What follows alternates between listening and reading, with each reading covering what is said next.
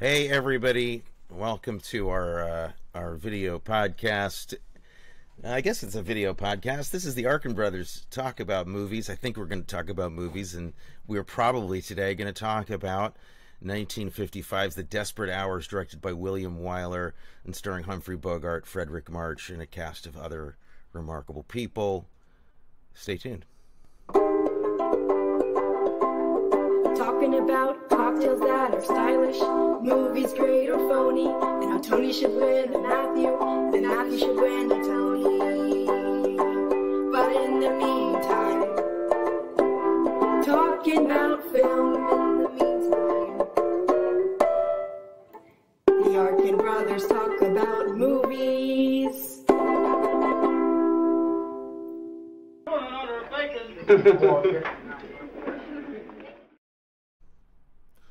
Hello there. How are you, sir? I don't know where they found that photograph from our childhood with me with the gun to your head like that. I don't either. First of all, let's just explain. Audio is a little bit off on this one because Yes. Matthew's remote today. I am remote. I'm hiding in a closet at our brother's house, and our other brother, Right. one of our many other brothers. And you have a Soviet-era microphone that used to be used in a submarine. It's just the mic on my Mac. It's a Mac mic. This is not a good advertisement for Macintosh products. Well, if they want a better advertisement, they got to pay me. That's the way it is, that's all. Yeah, that is the way it is. So we are aware of this, and there's nothing we can do about it. Matthew's on the road. So I'm on the road, taking care of dogs. we've also had an interruption in our show. We apologize for that. We like to try to do this once a week, and this last month or so has been very hard to get that together for both of us. I mean, we were out of town together. We took a trip together. Oh, that's right. We haven't had a show since Florida. No, we thought we would maybe try to do a live one, but then when you get down there, you realize that there's no room for anything but a beverage after work. And time in the hot tub before the beverage. Yes. We had a lot of hot tub time. And 8,000 very enthusiastic high school students. The Florida Thespian Festival is no joke. They have a lot of very, very enthusiastic young people there.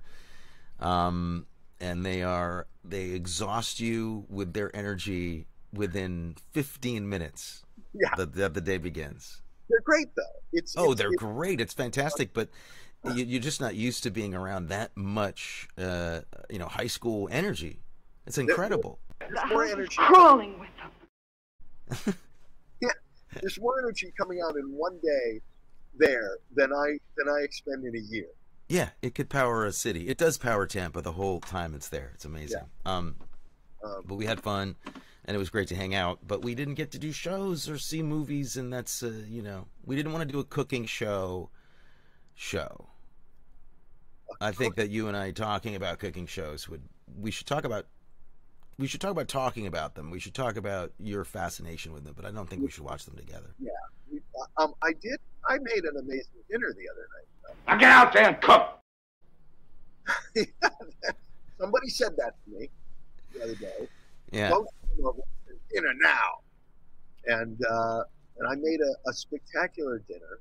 Sautéed a little onion, olive oil, added a whole bottle of clam juice, and about 2 cups of white wine, and reduced all of that down to about 3/4 of a cup of liquid.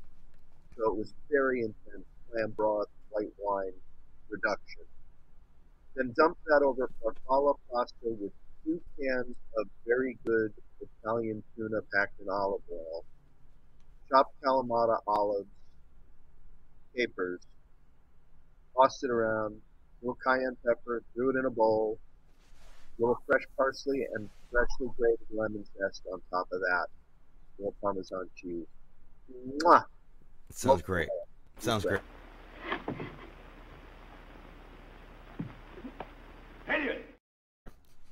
And that, for those of you not watching the video but listening on the podcast, that was a shot of Frederick March passionately kissing his wife, which is sort of what I did to that bowl of pasta the other night. That sounds delicious. It really does. It was Um, pretty. some of you may not know this show was originally called The Arkin Brothers Talk About Food and Movies, Yes. wasn't it? And David Gregory wants to know no anchovies. He's asking no anchovies. David, I thought about putting anchovies in it. The person who I was cooking for, I wasn't sure if she would like the anchovies, so I left them out because I knew it would be good without them. Might have been a little better with them. But actually, during the dinner, I asked, "Would you have liked a little anchovies in this?" And the response I got was yes. So next time, little anchovies added to that to give it a little more umami. And I'm Yeah. sure we've lost a lot of our audience now with me talking about the food. Between the food and the audio situation, I think we've lost everybody. Um, so let's get to talking about the whole show, the reason we're here, the raison. Is French. Clickety, clickety, click. I can see it perking. Yeah, well, but before we do that, I want to know if you've been watching anything else, because there's something to talk about. I watched well, our the third brother, or the first brother, whichever way you want to look at it, has some episodes that he directed of a show called, I believe it's called The Night Agent, on Netflix. That's right. And he did some of like some real action stuff in this that he had to direct and choreograph, and he did a great job. I actually was just talking to him the other day because he's in New York, or he's in Brooklyn, and I was in Brooklyn, and so I got to see him, which was really cool. That's cool. And I got to tell him how much I love that work. I thought it was great. So that was cool. Is that what you were kind of angling towards? That's what I was angling towards. I thought, we need to help him out. We need to give him a little. We all need to help each other. Yeah, no, and everybody needs some help with the old promotional machinery. But I've been watching the show. I'm almost done with it, and these episodes really stand out. They're terrific. They really do, as per usual. He's a terrific director. Our brother. He knows what he's 3 bullets left.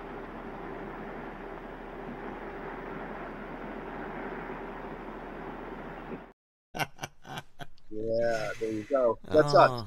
3 bullets. That's us. 3 bullets. All right, now we can get to the movie. I've covered everything going on in my life other than. Yes. So today we're talking about The Desperate Hours.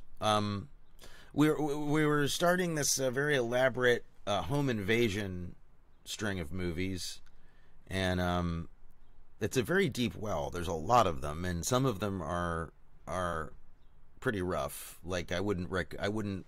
It'd be hard to recommend to some viewers some of the ones I know about that are just a hard set. This is a gentler one. Maybe this is one. This is a home invasion movie. I guess you could almost see with your grandparents. Yeah, I think our probably saw it. Yeah, but you could see that with them. That you could watch it with them, and it wouldn't be too much because it's like a family-friendly home invasion movie, if you can imagine such a thing. Yeah, although there are a couple of things in it that, for the time, surprised me a little.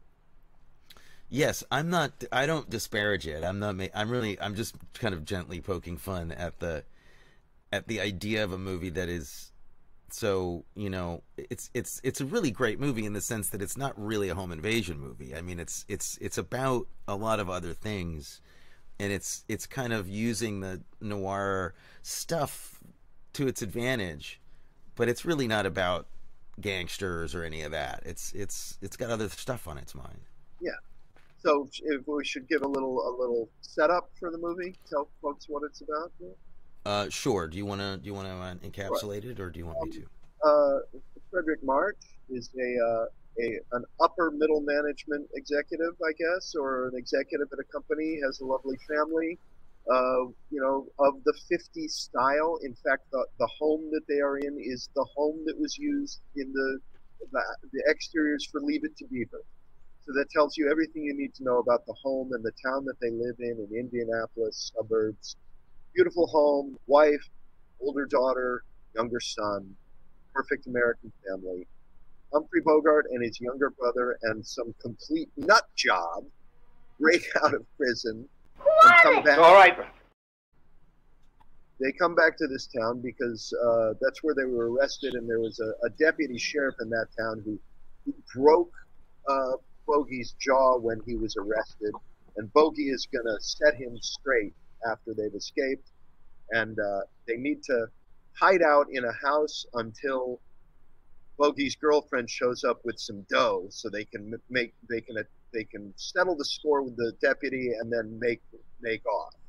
So they got to hide out in this house until the mall gets there, and hilarious hijinks ensue. Yeah, they're not that hilarious though. The hijinks, no, not at all. They're grim. It's a grim tale. Yeah. So did we like this movie? Well, have you seen it before? What's your relationship? What's your former? Have you ever seen this film before, Mr. Arkin? I never saw this movie before. I'd heard the title, didn't know anything like it. Okay. Didn't know anything about it. I mean, until we saw the remake of this movie, with Anthony Hopkins and I never saw that. Mickey Rourke. Didn't we watch that for the show? No. We didn't? No, we didn't. Were we going to, and then I watched it and you didn't? Maybe. Don't tell me to take it easy. Yeah. No, we didn't. I never saw the other one. I'm really confused. Somebody's gonna get wise. Not me. I'm not. Apparently wisdom has left the building. I thought that I'm crushed. The home invasion series, because we watched the Mickey Rourke and Anthony Hopkins version of it, directed by Michael Cimino. No, you mentioned that. We started the home invasion series with Suddenly. Okay, thank you. Okay. All right, so so that's what happened. Thanks for clarifying. I had rewatched the remake Desperate Hours. It got me thinking about home invasion movies, and then we did Suddenly first, and then we did the original one of this, and we did not cover the remake. Thank you. Clarified. Yeah. Understood. I feel better. So you came to this completely free of any prior entanglements. Nothing. Knew absolutely nothing about it. Were you how up? I know you know about your bogey movies, but how up were you on Frederick March? How up were you with William Wyler movies, etc.? William Wyler, I'm a fan of some of his work that I've seen. Roman Holiday, I adore that movie. Love that film. Wuthering Heights, big fan. How to Steal a Million, we did on this show. Yeah. And this movie, at first for me, started a little slowly. I thought it did. Looking back, I don't think it did, because what it did, I didn't feel any tension at the beginning very much. And then the more the movie went on, the more I got tightly wound into a ball of fear and anxiety and oddly compassion, which we will get to talking about, and then just terrified me and ripped my heart out at the end. Mm-hmm. Which, for a home invasion movie with a bad guy, surprised the hell out of me. Yeah, it really does. I know enough about William Wyler now at this point to not be that surprised by that part of it, because he's a real humanist. You know, I mean, he did Best Years of Our Lives with Frederick March, and that movie is a heart crusher. That movie is really powerful still.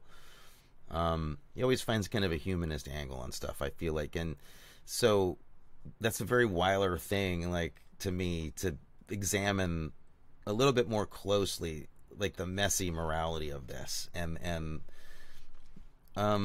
so that was kind of cool. But when I first saw it, I didn't know any of that about William Wyler, and I was like you, just kind of surprised and too young for it, because my main takeaway the first time I saw it was that it was too slow, or that it didn't really.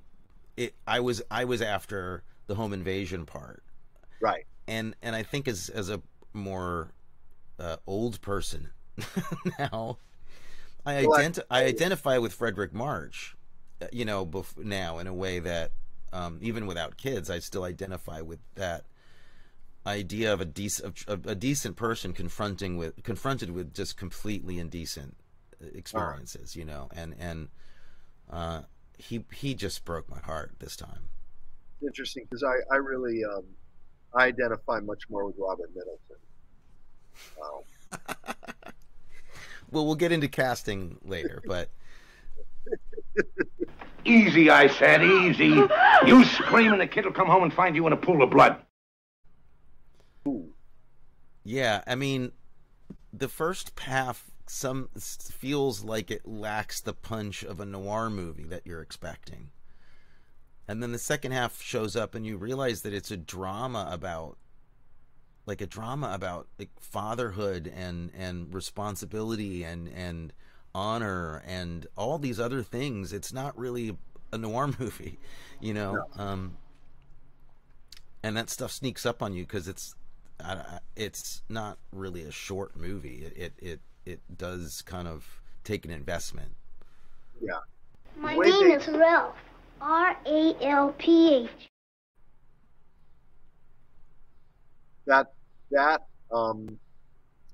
That mirroring of the story of the father trying to teach the son, or the son sort of making these decisions about what it means to be a man, even at his tender age of 8 or whatever he is,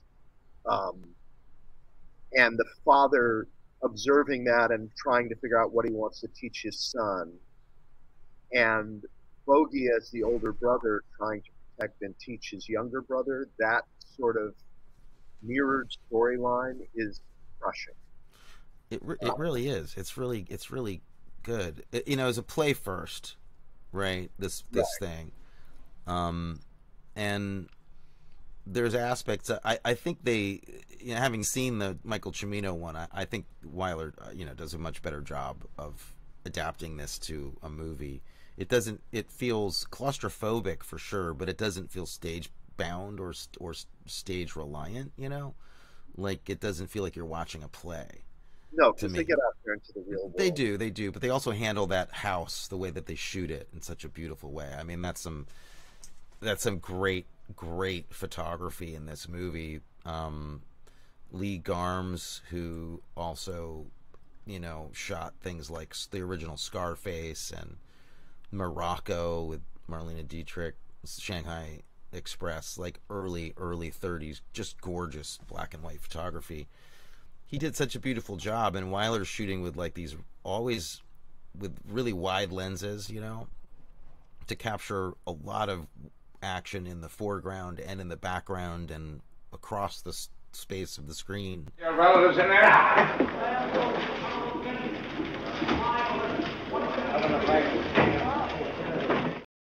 One of the things that kind of goes against the noir vibe a little bit, that is surprising, is how much light you have to throw at those sets when you're shooting with that level of depth of field.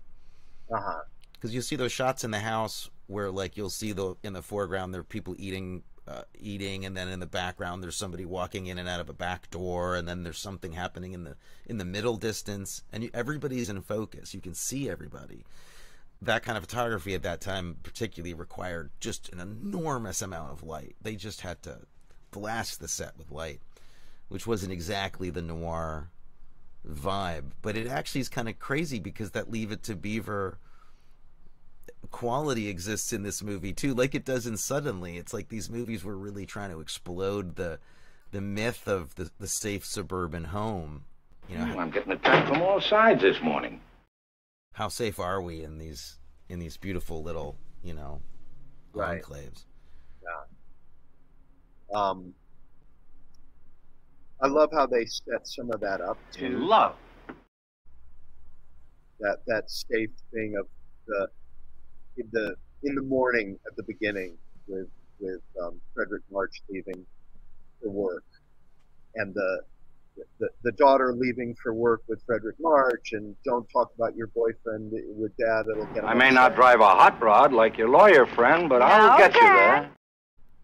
Yeah, so the mom says to each of them independently, don't talk about the boyfriend, it'll upset her. Don't talk about the boyfriend, it'll upset him. And the son goes off to school. Or has he gone off? No, he hasn't left for school. He does. He leaves for school, right? Yeah. And the mom is there, and she gives this look around the neighborhood before she shuts the door. You know, this, oh, look at our neighborhood and look at America, and isn't everything perfect?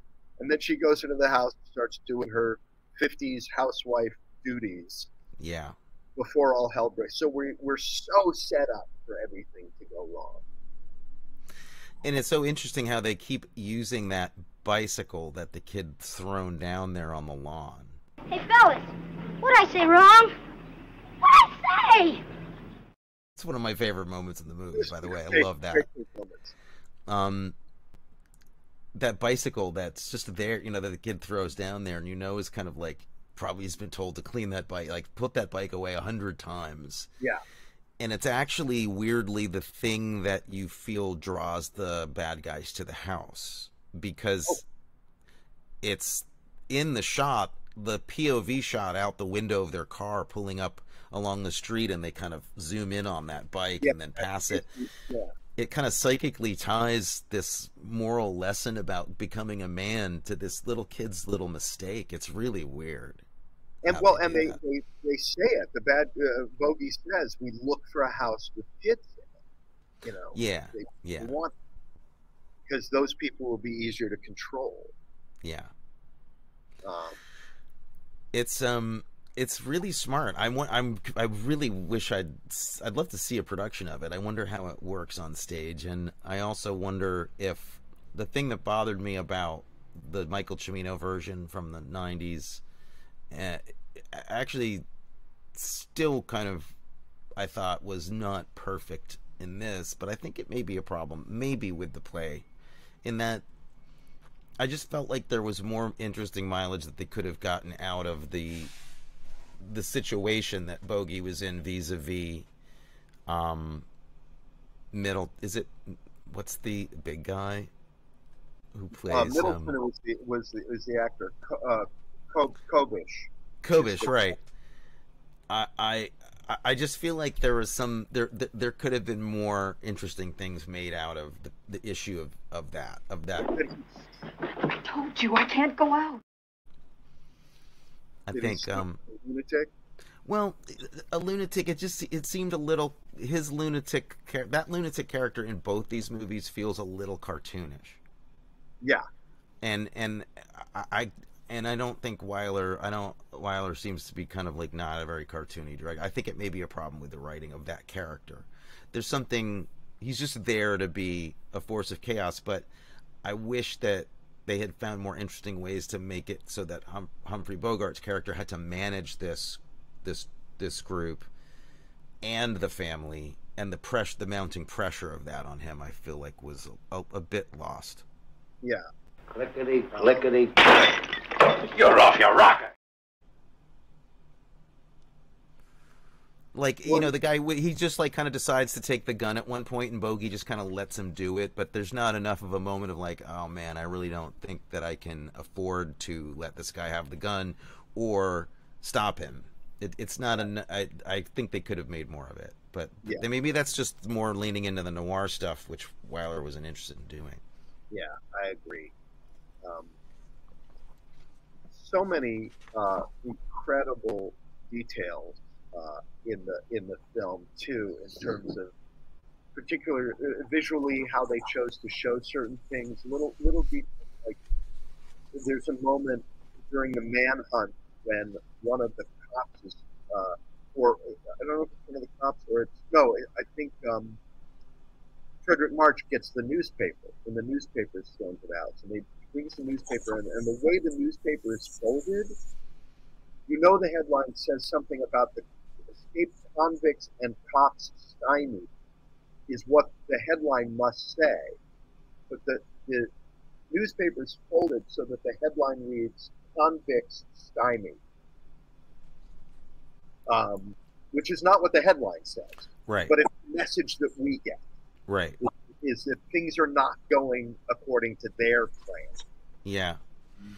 Yeah, Wyler is so good at putting those details in without focus. He really respects the audience. He doesn't over direct anything. There are so many sequences that he really just lets happen in a 2-shot, and he doesn't add inserts or like reinforce things that a lot of other directors seem like nervous about making sure the audience gets. But there's details, like you say, are really, really buried in these shots. They're not over directed, you know. Another one that comes up is the juxtaposition of the Dewey Martin character, Bogey's younger brother, one of the bad guys, and Gig Young, who's the ostensible boyfriend, the kind of unliked boyfriend. Yeah, the fancy lawyer. Yeah, fancy lawyer, and we're expecting the trope of the young guy who's going to be attracted to is there going to be a rape? There's even Bogey. There are a couple of comments about having your fun. Not exactly that crass, but there's the hint of that. And the younger brother has no intention, and they make it clear, no intention of anything inappropriate with the daughter. He wants to be a better person. And then, What are you going to do? Shut up. the first time we see Gig Young, when he's picking her up, he's in his fancy convertible.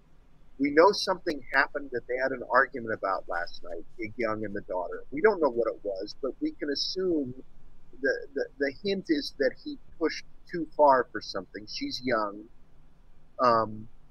And he pulls up in front of her house in his fancy little coupe, and the armrest is down between the two seats. And before he goes to get her, he looks at the armrest and he pulls it up, clearly so that he can pull her closer. And that this idea that here's the good guy who's hell-bent on behaving inappropriately, and here's the bad guy who's hell-bent on behaving appropriately. Yeah. And they don't, like you say, they don't make a lot of it. It's just let it in there. It's really assured, and like and that's what makes the movie about other stuff. That's like why it's really not a thriller. It's not a thriller noir kind of movie. It's Clickety, clickety, click, pop. he says clickety click maybe a one too many times. Clickety, clickety, clickety, clickety. Somebody else caught that too. Yeah. There's our producer going right on top of it. That seemed a little bit dated to me, even at that time. But yeah. Yeah. Another great little detail is the moment of when the brother, where there's a moment where they have this radio in the house. It's established early on. The mom is listening to it as she does her cleaning, getting news. They can get news from it, and then in a fit of anger, Bogey breaks the radio. And shortly thereafter, his brother, who decides to abandon the whole enterprise, his brother is killed. And we go from the shot of the dead brother on the highway to a shot of the broken radio.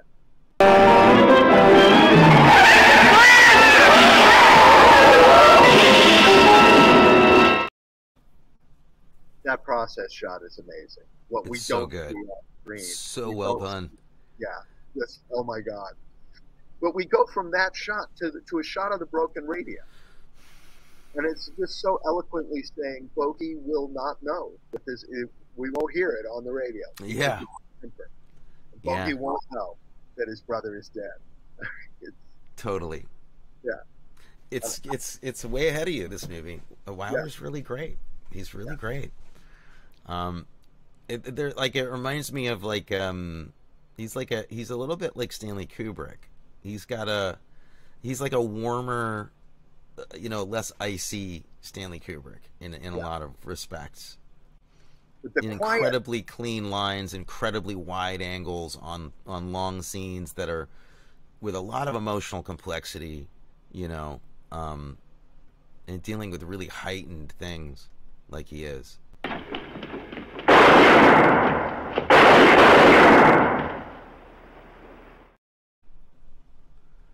It's Yeah. violent. There's It a is lot. violent. The violence is pretty sudden and crazy. Like, I was noting that the fight choreography in it is fantastic because it's so messy. It doesn't look staged, and it when things break like go crazy between Frederick March and Bogey, or between the wife and Bogey, it looks. It's got that Sam Fuller kind of out of control quality to it. Guilty! Elliot! Elliot! Why don't you pick on someone your own size? I mean, she really slaps him there, clearly, and there's just like a great. The violence feels sudden and out of control and messy and There's a moment that I rewound several times and watched, which is the fight by the couch when the plane gets broken. And, Yeah. and they pick that kid. That's not a stunt kid. no, they throw him around. Throw him on the couch, Yeah, upside down, tossed on the couch. I was like, holy Moses! unless they got Mickey Rooney in for a day to double for him, you know. But that was, that was me and Adam as kids. Yeah, for sure. To each other, Um, That was great.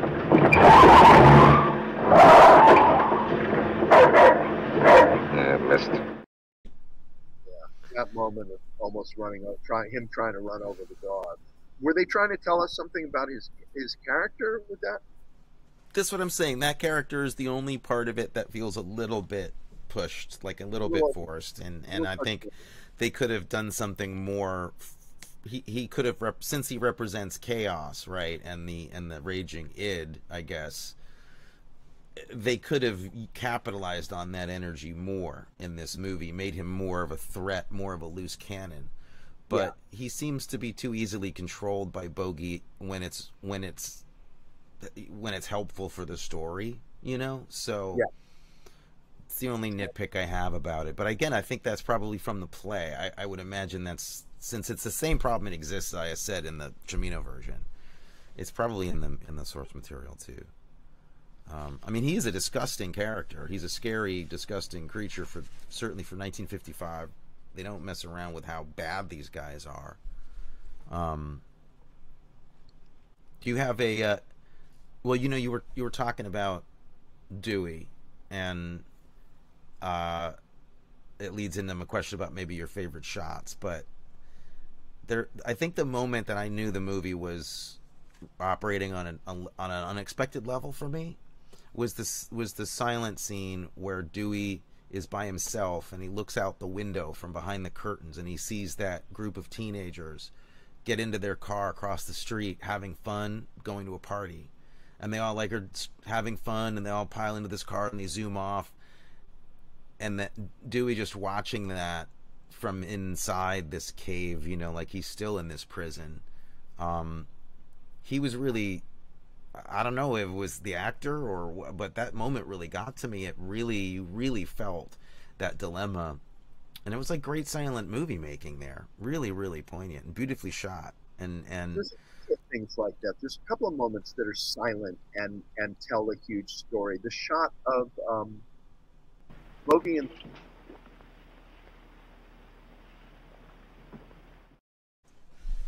Bogey when his jaw is hurting, and he's just sitting alone, feeling that where he got hit.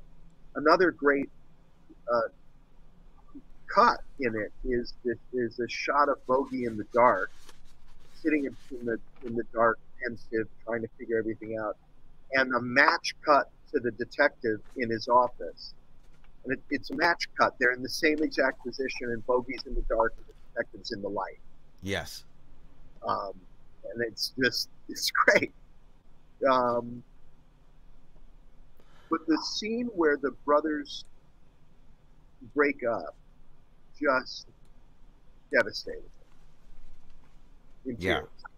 When Dewey leaves, and Bogey's ability to play a guy who is horrible, and then I mean it's Weiler and Bogey. I mean, Bogey is able to pull it off. That I was at the end when he makes the decision that he makes, and we realize it's going to be suicide by cop. I was sobbing at the end of this movie. yeah. Yeah, it's an incredible twist, and really the same. It's the same, almost flip side thing that Frederick March goes through. Frederick, you don't really. I mean, I think Frederick March is just a brilliant, very undersung actor. Nobody really talks about him or references him much today. He had a, maybe people thought he was a little bit soft because he was always kind of very moral, seemed like very, moral about the things he do or not, which is very admirable, I think. He just seemed like a decent person. I don't even know if he was, but that's what he projected, kind of like Spencer Tracy, Right. Who was supposed to play that role, by the way. I didn't know that. Is that true? Wow. He was supposed to play it. He and Bogey apparently were very good friends, but neither of them would cede top billing to the other. Oh, man. That drives me crazy. Well, good. Frederick March stepped in and is brilliant in it. And I think, similarly, the transformation into somebody who you're like, oh, this guy's a milquetoast. I don't think that this guy can handle this situation, literally.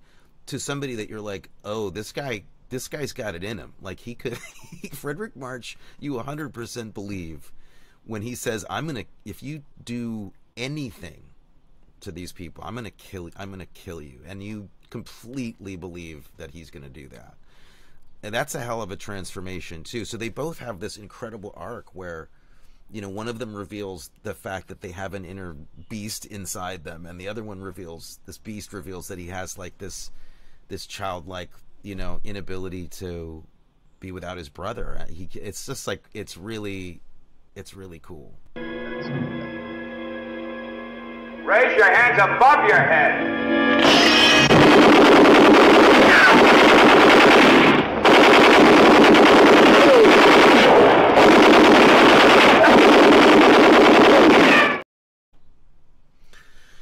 Got to give some credit to, because I doubt this is in the, I wonder if it's in the play or not. I don't know how it could be. But the fact that Frederick March, near the end of the movie, at the climax, decides, and this is such great, like, left-wing screenwriting and movie making, right? Yeah. Where he's like, I'm going to take the gun. I know he's going to find it. He's going to pat me down, but I might need it. I might need a gun. So they offer him a gun to go back in the house. And he's like, okay. He doesn't like guns, but he's going to do it. And then he empties all the bullets out. And he takes an empty gun into the house and defeats the enemy with an empty gun. I thought it was brilliant.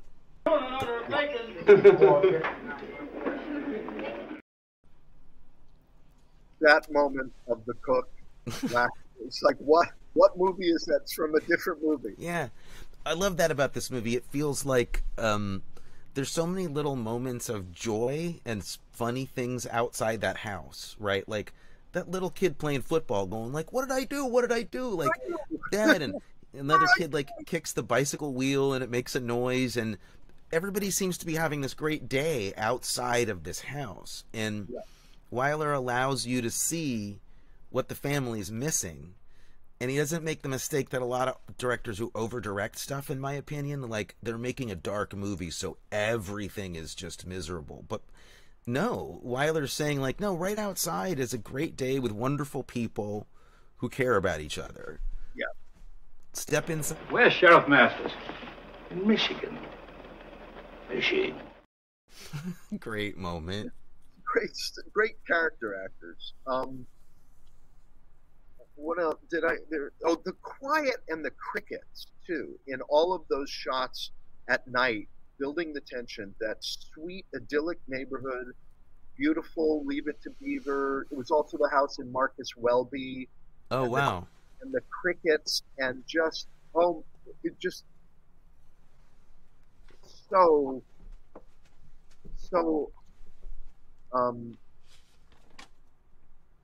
devastating.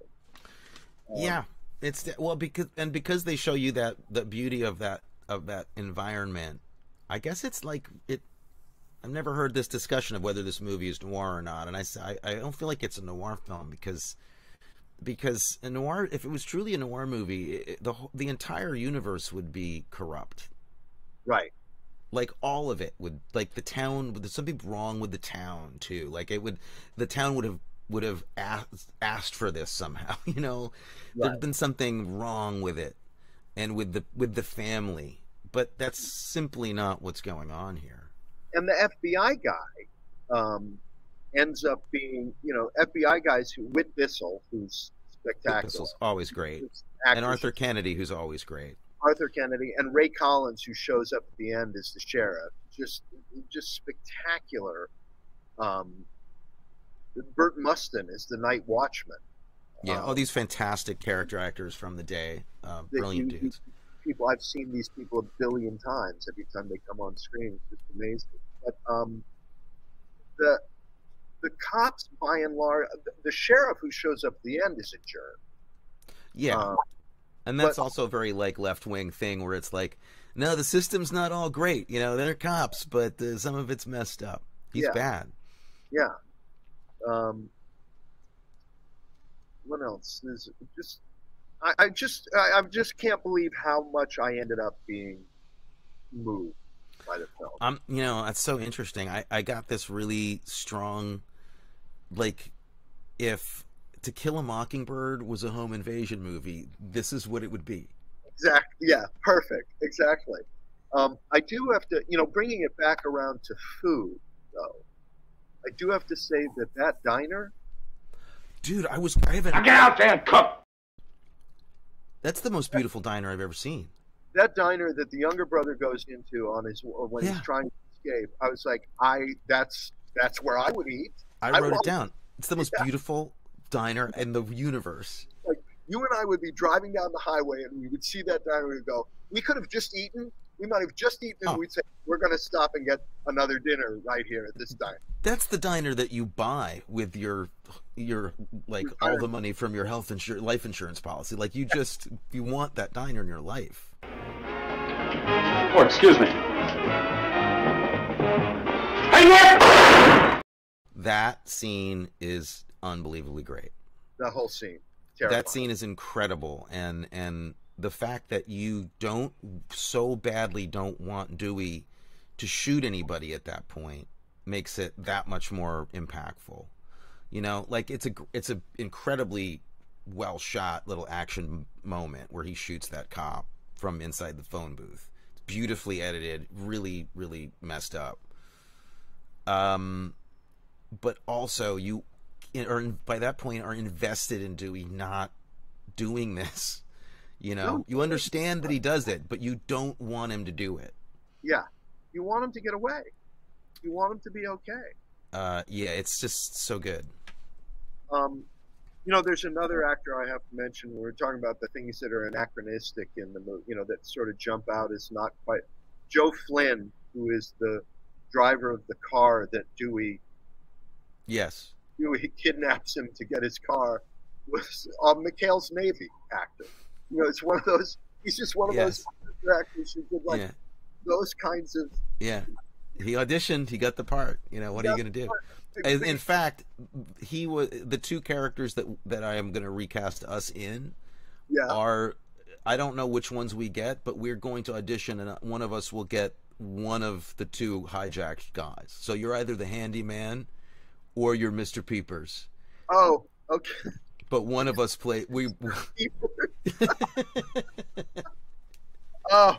I had Mr. Peepers. I had you as Mr. Peepers. Okay. And I had me as the night watchman with the envelope of money. That's who has like two little tiny scenes. Yeah. That guy's hysterical. Yeah. Nothing to do. That guy's hysterical. A role where somebody has nothing to do, let's cast Matthew. Is he sitting down? Matthew will do it. Yeah, he's good.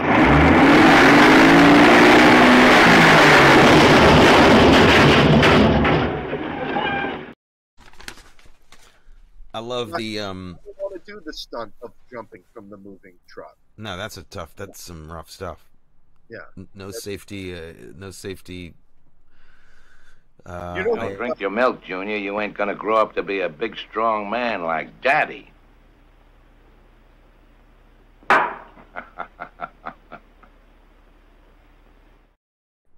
great. Kid's That kid's great. You know who played the roles in the play? No. Carl Malden played the dad, Great. and young Paul Newman played the bogey role. Played Bogey. Interesting. So they went young. They went young with it on stage. Well, it was yeah. Actually they went old in the movie. It was a younger character Right. Then they went old, and I think this was Bogey's last tough guy role. You didn't know what a tough old bird you married, did you? Talking to Lauren Bacall. My one quibble about the script actually was her response. I thought it would have been nice if she went like, "Yeah, I did. Yeah, I did know. I did know. Screw you. Yeah. What's your double feature with this? I just want to give a nod to my favorite. The scene that I think is probably for me the best scene in the movie is the scene where it's right after a bit of action. People have like run out of the house and back in, and they've got Ralphie, the little kid. One of them's got him like outside the house, and Frederick March doesn't know this, and he's trying to make a phone call, and the wife comes out on the banister overlooking the living room and says like, they've got him, they've got Ralphie. And the shot where that's the moment where he realizes that they've got the kid, and you see the turn. That's the moment I think where you see in Frederick March turn into the guy who could take all of these guys out. There's so many things happening in that moment. There's so much choreography. There's so many different things that different groups of people are doing in the house and outside the house.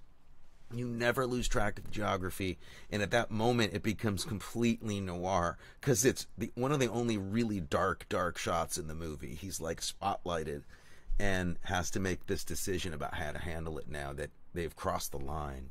Oh my God, incredible. Talking about Frederick March, you can't talk about him without talking about 1959's Middle of the Night with him and Tim Miller. Great. Never saw the movie, but I know the play. Amelia did that play. Really? There was a revival of it that hadn't been done in years, in forever. She did it several years ago. It's a wonderful. I'm sure March was great in it. Who played the Frederick March role when she did it? I don't remember. Some guy mashing on my wife. I don't want to think about him. Do I have anything else? No. Just big notes about how great that diner is, that I want to go there so freaking bad. You gotta find that diner. So your double feature, I think the double feature with this movie is obvious for me, anyway. What's the double feature? Wait Until Dark. Gotta give a nod to Dad. Oh, okay, I love it. Trapped in a small space. That's a movie we should do in Home Invasion Month. My double bill was In Cold Blood. Oh, yeah. Which kind of like... I got my guts full of you shiny-shoed, down-your-nose wise guys with white handkerchiefs in their pockets. So great. The funny thing about Cold Blood is you actually, at the end of that movie, don't end up feeling a lot of sympathy for the home invaders. I would argue that when was the last time you saw it? I was, I think, 7. Yeah, well, that's actually kind of not true. I mean, the reason I picked it was because you actually you are heartbroken by the fact that these guys do it. It's you actually do really care. You're horrified by what they do, but they also show you that they're people and that their abuse that happened to them made them do, kind of created these monsters, but that they were. It's a very morally dark, complicated movie, and that's kind of why I feel like they're similar. You really get there's no easy explanations or easy outs. No one's an absolute complete villain, because if Bogey still in this movie did all the horrible things that he did, but once you see that he loves his brother that much and that he can't live without him, right, and won't control him, you see dimension to him that kind of does break your heart. I'm crushed. definitely. If anybody out there is listening to this and hasn't seen In Cold Blood and decides to see it, tread with caution. It is a absolutely terrifying movie, much more hard to watch than this is, and it's also a true story, and so tread with caution. You don't really want us to drink ourselves to sleep or something, do you? Do you have? Did you recast it? I did recast it. I think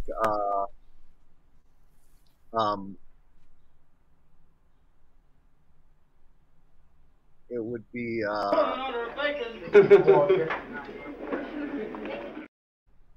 in here. You can't look up your recast on IMDb. They wouldn't have it. No. Okay. So here's my recasting. The dad. You may not know this guy. I would go with an Irish actor. Or Scott? Is he Irish or Scottish? I'm going to get shot for asking that question. Boy, this is going great. Douglas Henshaw. I don't know who that is.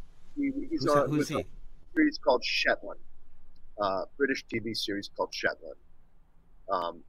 He's Scottish. Those are Scottish. This Shetland Islands, I believe. And he's spectacular. The mom, I wanted to make stronger, so I went with Laura Linney for the mom. And then for the bad guys, I decided to switch it up and make it women who have escaped, a modern remake of this, women who have escaped from the prison. Toni Collette as Humphrey Bogart. Anna Kendrick as the younger sister. And Rebel Wilson as Kobish. Hello? You think you hate all of my choices. I'm trying to. I think I like it. No, I actually like it, and I'm just trying to digest the Rebel Wilson as Kobish part, and I think in keeping with the fact that that's a part of the movie that never has worked, why not? I mean, why not make that part of it like the Wedding Crashers and the rest of it Desperate Hours? I was actually thinking of it more as a way for, she's actually been trying to reinvent herself, or has been reinventing herself, maybe successfully, Rebel Wilson. So you're doing like heavy duty. You're like thinking about this like an agent. You're actually. I was thinking this is an opportunity for her to show a new side of herself.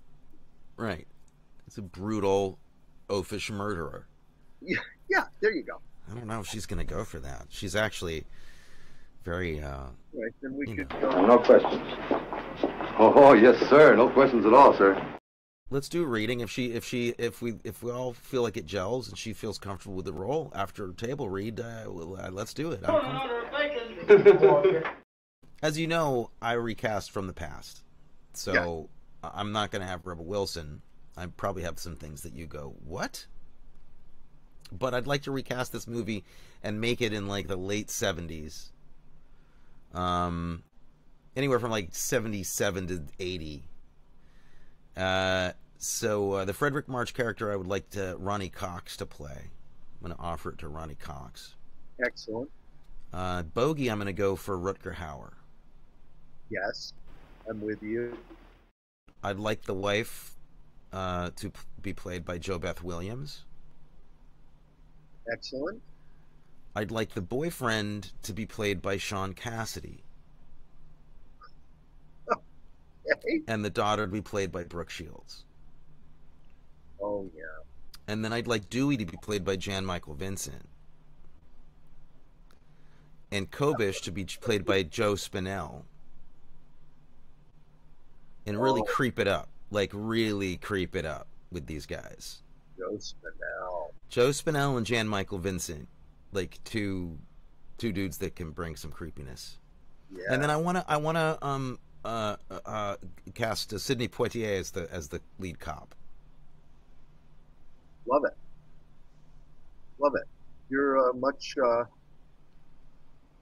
Much No, wise. I just have a gimmick because I recast in the past. I mean, these people aren't. You know, you're actually taking this as a legit.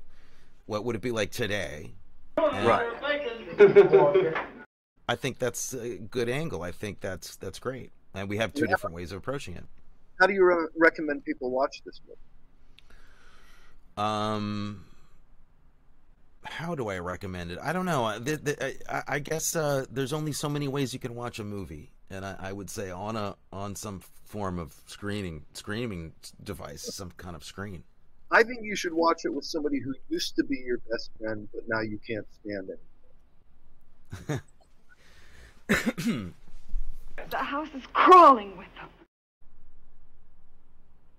I wish it were the kind of movie that it's not viscerally exciting, and William Wyler isn't the kind of like flashy director that makes it the kind of movie that you could take a younger viewer and be like, you haven't seen a lot of black and white movies. This would not be a good starter movie. Yeah. Which is too bad because it's fantastic, but it's just not quite viscerally exciting enough for, I think, to capture like somebody who's new to the 50s movies or something. No, the movie I used with Atticus was Casablanca. Yeah, that's much more engaging for a person who's not familiar with that stuff. Like as a first time thing. I don't want to watch an old black and white movie with those old right. people. Clickety click, I can. Or like a real gangster noir movie that's like, you know, like Raw Deal or you know, Public Enemy. Right. Even the original Scarface, which the same guy shot, same DP. Can you imagine that? The original Scarface. Wow. But anyway, if you haven't seen it, I highly recommend this one. I think this is like just a classic. That's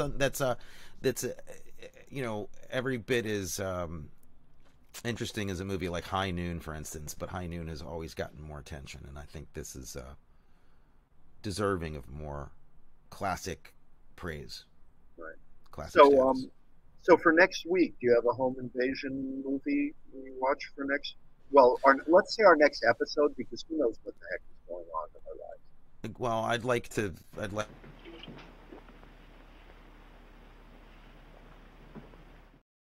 That was just Humphrey Bogart staring into space. Yeah. That's how I felt.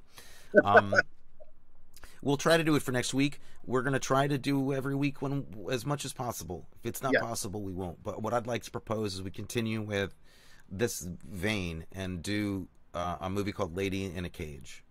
Okay. Which is another home invasion movie that is Joan Crawford and James Caan? James Caan. It's not Joan Crawford. It's somebody. It's I forget who it is. Oh my gosh. And it's this is the crazy version. It's Olivia de Havilland. Yeah, Olivia de Havilland. This movie's crazy, and I can't wait to share it with you. And Elliot says, no, it's a milk spill behind him. Who?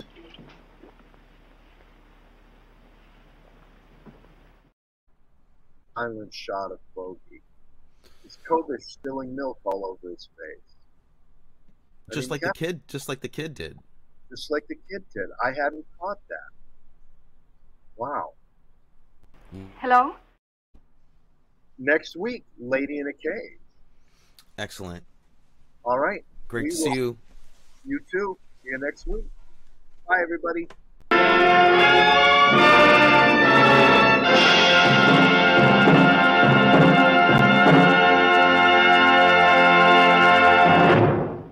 Talking about cocktails that are stylish, movies great or phony, and how Tony should win, and Matthew should win a Tony.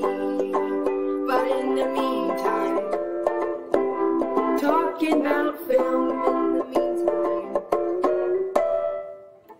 the Arkin brothers talk about movies. You've been listening to the Arkin Brothers talk about movies. That's my brother Matthew Arkin. And that's my brother, Anthony Arkin. And we are interesting, irreverent, And irrelevant. But you can follow us on Instagram anyway. You can also subscribe to our newsletter and check out our merch. and you can do it all on our website. Just follow the link on your podcast app. Or if you really want to stalk us, head over to arkinbros.com. You'll learn more about us than anyone would ever want to know.